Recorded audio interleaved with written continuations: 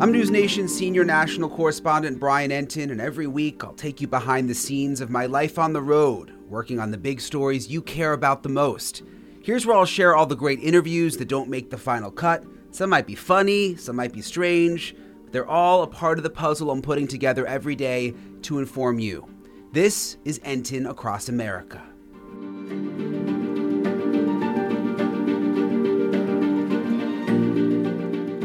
Hey everybody, this is Brian. Hope you're having a good week. I've actually had sort of a crazy week, and it hasn't been because of work for once. It's actually been because I'm moving into a new house, and you guys know how that goes. It can be so difficult, especially when you've lived in the place for a while and you've got so much stuff to go through. I've had, those kitchen drawers where you just pack documents in and throw stuff for years, and then you realize, oh my gosh, this is such a nightmare to go through. So I've been doing that the last couple of days. A few of you have reached out to me and said, hey, why haven't you been on News Nation much? It's because I've been in the process of moving, which in many ways has been harder than even working. I'm so over it. But I've also, of course, been working at the same time because I just can't help it. And there's been a lot I've been following in terms of the Brian Kohberger case, a lot of developments over the last week or so. A couple of new document dumps. It's interesting when these documents dump in the case. We never really know when it's going to happen because of the gag order. Of course, we don't really get a heads up on anything. And the state of Idaho posts the documents on this website, but we never know when they're going to pop up. Luckily, I've got this lawyer in Idaho who I've become friends with, who keeps me in the loop and seems to always be the first one to realize when these new documents are about to come out and texts me. So I then rush on the website and I'm able to download the documents really quickly. But there's been two interesting developments recently. One has to do with the DNA expert. The other has to do with the alibi. Let me start with the DNA expert. Basically, there's this new expert. Her resume has been filed with the court. Her name is Leah Larkin. She is a professional genetic genealogist. And essentially the lawyers representing Kohberger are now challenging the evidence investigators used, suggesting that flaws in the reliability of the genetic genealogy could be an issue. Remember that there was the DNA found on the knife sheath at the scene, and initially, according to the police reports that we've gone over, the investigators used that DNA and then compared it to genealogy DNA from websites like 23andMe and those kits you get at home and you test yourself. I didn't realize it until covering this case, but the FBI can actually go into those databases. So they essentially used the DNA from the knife sheath to go back and compare it with those databases. They were able to make matches, police say, with extended family members of Brian Kohberger, and they say that is how they were able to narrow down the search and eventually key in on Kohberger. Now you've got this defense witness, Leah Larkin, who is now part of the case, who is apparently going to challenge some of the way this was all done and whether this is all accurate and can be done in a fair way. How exactly she'll do that, we don't know, but it does seem like that is going to be one of the defense strategies based on them now saying that they have hired this professional genetic genealogist to be a witness in the case. So it's going to be very interesting to see the way that plays out, but DNA definitely going to be a big factor, and we'll just have to see the way they're going to use this witness. But she's officially come on board because I'm looking at her resume right now. It's been filed with the court. The other big development in the last week and a half or so is we now know the alibi. We now know the Brian Kohberger alibi, and many are saying it's quite underwhelming. Before I tell you what it is, let me explain to you why we know, because Kohberger's defense team has officially filed the document with the alibi. They've been going back and forth with the state about whether or not they were going to file this. Now they've done it, and I'm going to read you a couple paragraphs from this document where they officially give what they say is Brian Kohberger's alibi. They say, Mr. Kohberger has long had a habit of going for drives alone. Often he would go for drives at night. He did so late on November 12th and into November 13th, 2022.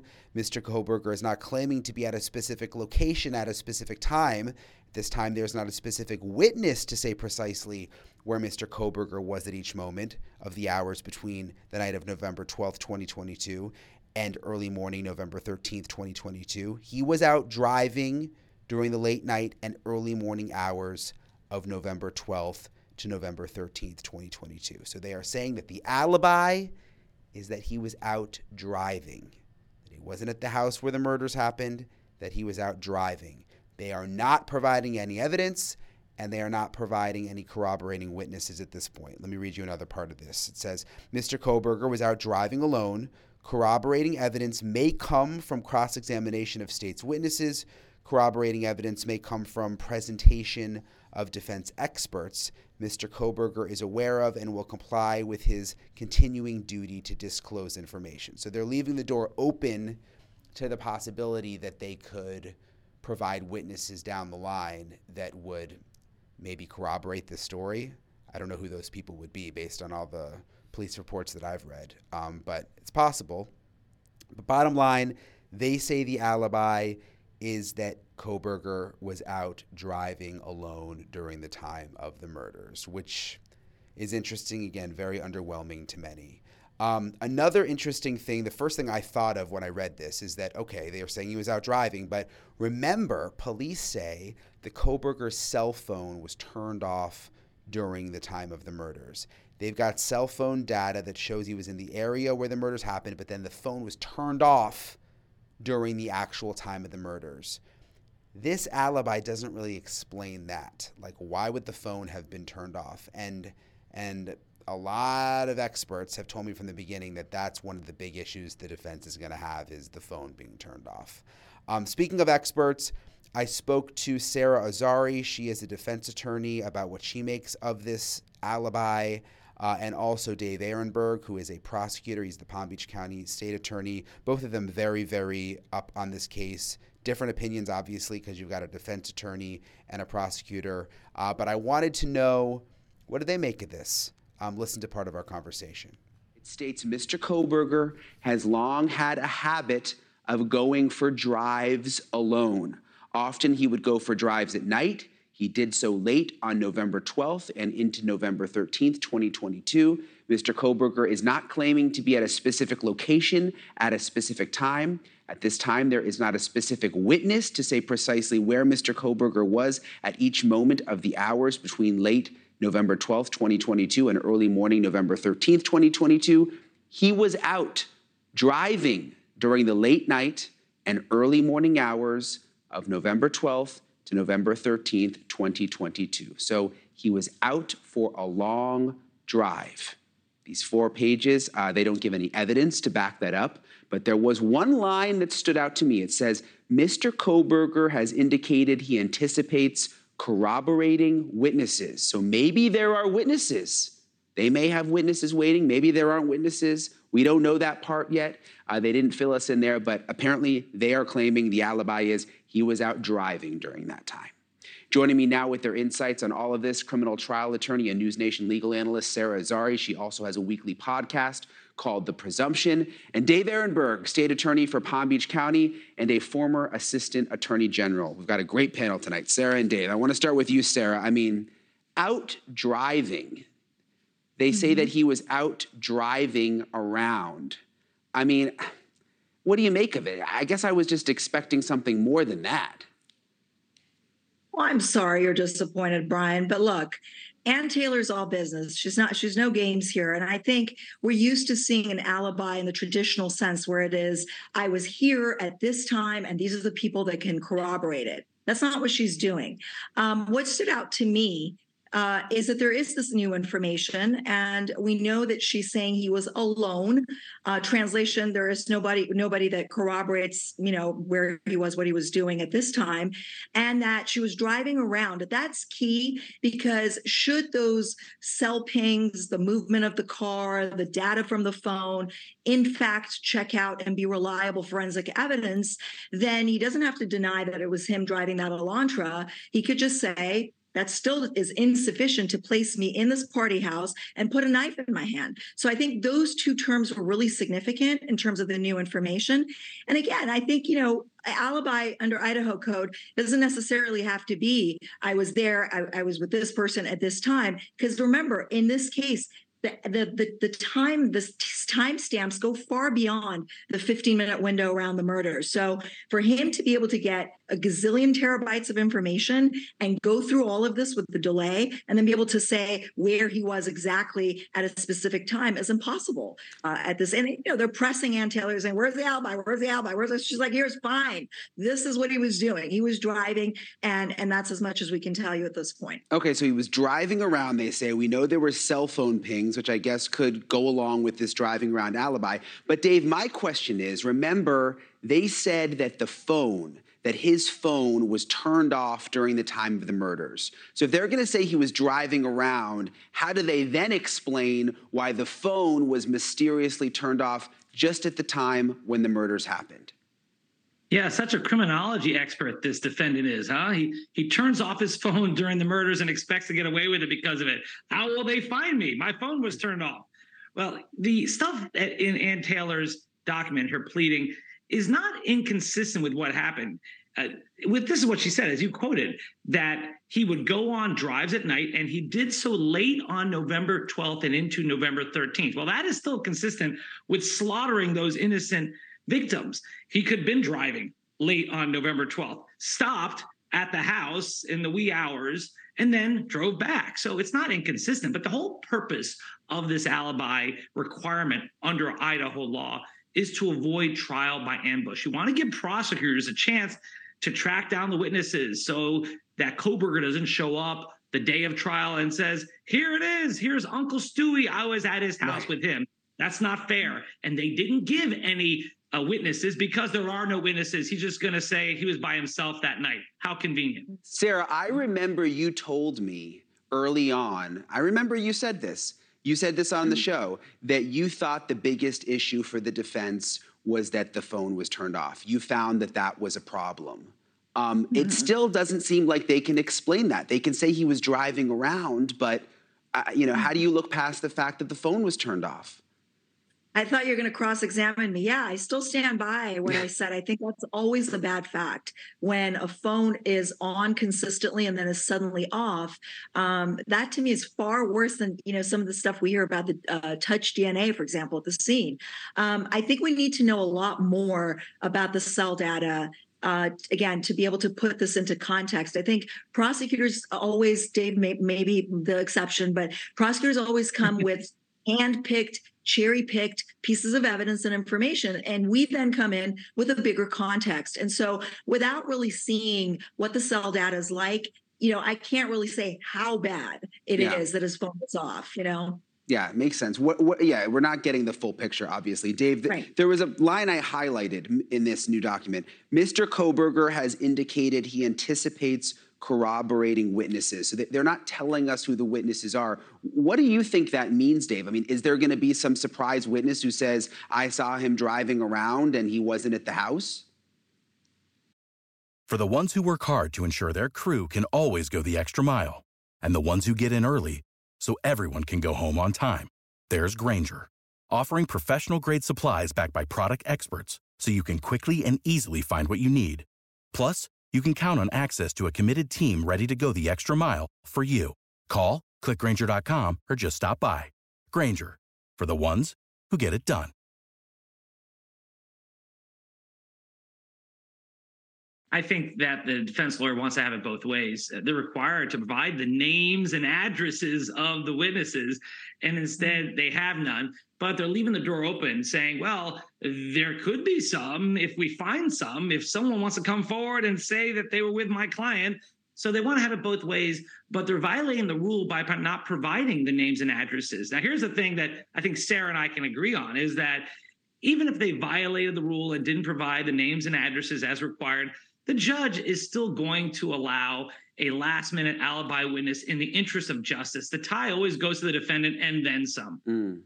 Interesting. Yeah. I also think at one point, I also think the way that I read it was that what Ann Taylor's saying is that had you given us the opportunity to prelim to cross-examine your witnesses, we could potentially corroborate that he was driving around. I read it to mean not necessarily that the defense will bring in new witnesses, but that in the process of the trial and cross-examination, they might be able to corroborate this quote unquote alibi. Yeah, you bring up a good point, Sarah. You could tell that the defense was annoyed that they didn't get the preliminary hearing. I mean, they thought they were going to get the prelim. There was a secret grand jury happening that no one knew about. I want to read this part that you referred to, Sarah. It says, corroboration of Brian Kohberger not being at 1122 King may be brought out through cross-examination of the state's witnesses. At this time, Mr. Kohberger cannot be more specific about the possible witnesses and exactly what they will say. Had the state moved forward with the preliminary hearing, the defense would have had the opportunity to develop testimony through cross-examination and witness presentation. So, I mean, I get that they're annoyed, Sarah, but I mean, that's not the way the law works, right? I mean, the prosecution had an opportunity to the grand jury, and that's what they did. So, like, why even say that in the document? Well, yeah, and that part of her pleading was a little bit like wah wah. Yeah, wah wah. Yeah. And you know, Dave knows this. It's absolutely the state's choice whether to go by grand jury to establish probable cause or do a preliminary hearing, and they chose to go by grand jury. And I always said, why aren't they doing that? When are they going to do that? You know, so it was absolutely their choice. But I think the defense is annoyed altogether that you are delaying discovery, you are trying to take a peek into essentially our work product to find out who was corroborating witnesses are for alibi, and you're trying to violate his sacrosanct right to a speedy trial that he doesn't want to waive. And so sit this one out, you know, prosecutor. And that's really what she's saying. She's kind of like, fine, he was driving around, leave us alone. Yeah, that's how when you mentioned the wah wah attitude, I mean, with a lot of her filings, I don't know if this is just because there's a gag order, but it's almost like she tries to sort of like paint a picture of the vibe right now, or what she's annoyed about, or what she wants people to know. Do you know what I mean? Have you gotten that sense, Dave, a little bit? Like, or is that just, does this all look normal to you? Oh, she's mad at the prosecutors because they gave her false hope. For a while, the prosecutors were going to go through with the preliminary hearing. And Sarah and I were like, why? And then, as if they were waiting for her to reach for that dollar bill on the ground, they snatched it away at the last minute. And I think that's what she's upset about, was because the prosecutors always had this ability just to go to a secret grand jury, but they were not going to do so until late after she had prepared for the preliminary hearing. So she's going to try to make life a little miserable for the state now. Yeah, I guess that would be annoying if you prepared for that preliminary hearing and then you find out that that was kind of a waste of time. Sarah, do you think that he was driving around, this new alibi that's come out, he was driving around? Is that it? I mean, is there going to be more to this when we see a trial, or is this what we should expect? Like, this is what they're going to say. He was just out for this night drive. I mean, look, it's really nice to be able to stick to a theory of the defense all the way from the beginning through trial. What's important is that at trial, you need to pick a theory and stick to it. But up until trial, it's, you know, you can throw things at the wall and see what sticks. You might say things because you're under pressure like she is to just, you know, get them to back off a little bit. I don't think it's wise because we're all, you know, all eyes are on this case and we're trying to read into every document that is posted on the court's website. And now she's saying he was driving. But look, it's possible, you know, I think these two college towns, there was a definite relationship, egress, ingress between these, you know, these towns. He lived in that town. And so these college students were socializing back and forth. I don't think it's unusual that he was driving around. You know, it's not like he just decided he can't sleep and started driving around. We don't know where he was driving from, where he was going. Right. It's very vague, right? So she's leaving room to be able to explain this further and flesh it out further. That's how I read it. Dave, if you were the prosecutor on this case, I mean, is there anything that would have you worried at this point? Is there anything that stands out to you where you'd be saying, and again, there's a lot we don't know, but from just what we know, where you'd be telling your team, look, I think we've got an issue with this? No, there was the one witness inside the home, a surviving roommate who supposedly had exculpatory evidence, meaning evidence that could lend towards Kohberger's innocence. And that's why they wanted her to testify at the preliminary hearing. And she didn't want to testify for various reasons. I think that was a fabrication in the press. I don't think she really has that kind of evidence that would clear Kohberger, but that's the only thing I've seen so far that if it did exist, that could create reasonable doubt. Otherwise, I think that they got this guy dead to rights. It's going to be interesting to see how it plays out. Dave, what about the 3 unknown male DNA profiles at the scene? What about the fact that it was a party house? What about the fact that 8 hours later the police were called and the house was clean? What about the fact that there was... Well, you say it was a party house. Wouldn't that explain all the DNA, though? There's probably all sorts of DNA profiles there. His DNA was on the knife sheath. But that's touch DNA. So that's problematic. Dave knows that. And then there was the one-legged situation with the one latent footprint. I mean, what is that? Like, was somebody hopping around? I mean, I see a lot of problems, but those problems can be a wash as we learn more in this case. If there's more evidence that's reliable, that will withstand the testing in court, then I think, we can have a better conversation. But right now I see a lot of problems. I see a lot of holes. Well, I think it's a good point you make that we don't have a lot of the information. So it's hard. You can only discuss this so far without knowing everything that they know. Okay, so interesting to hear from Dave and Sarah. And again, I brought up with Sarah the phone being turned off because I remember she told me early on that was, I was on the phone with her. I don't know if it was on TV. I think it was on TV. She said that was one of the big issues she thought the defense would have, that phone was turned off. So they still haven't explained how they're going to deal with that. I guess we'll have to wait for the trial to see how they deal with that. I want to read you a text I got from Shannon Gray, who is the lawyer representing the Gonzalez family. Of course, Kaylee Gonzalez is one of the victims. He reacted to some of these latest filings. He said, "The Gonzalez family is looking forward to the hearing on August 18th and is hopeful that Judge will begin making some decisive and necessary decisions on the multiple motions filed regarding discovery, the alibi, filing deadlines, etc., in order to keep this case on track for trial in October, especially since the defendant has not waived his speedy trial rights." So basically, Shannon's telling me through the family that they want to see this thing stay on track. Of course, the trial is set for October, which is just around the corner. Every single person connected to this case who I've talked to, and every single expert and every defense attorney, everyone has said the same thing. There is no way this is going to go to trial in October. There is no way that it's even going to happen this year because there's just so much evidence that the defense still has to go through. But needless to say, it is still scheduled for October. And maybe that's a strategy by the defense. Maybe they want to keep this thing going fast because they feel like it'll be an advantage to them if they really move this through. We'll just have to wait and see. But again, most people doubt that this is actually going to go to trial in October, but we'll see. Interesting how all these little tidbits come out. Again, we don't know when they're going to happen, when these document dumps are going to happen, but this is sort of the explainer on the alibi and also the new defense witness filed, the new defense witness who is now part of the case, who does genetic genealogy. So thanks for listening. I'll keep you posted with any other new developments, especially with Kohberger, and I'll talk to you guys soon. To see what I'm up to next, make sure to tune into News Nation. If you don't know how to watch us, I know we're still kind of new. You don't know where we are on the dial.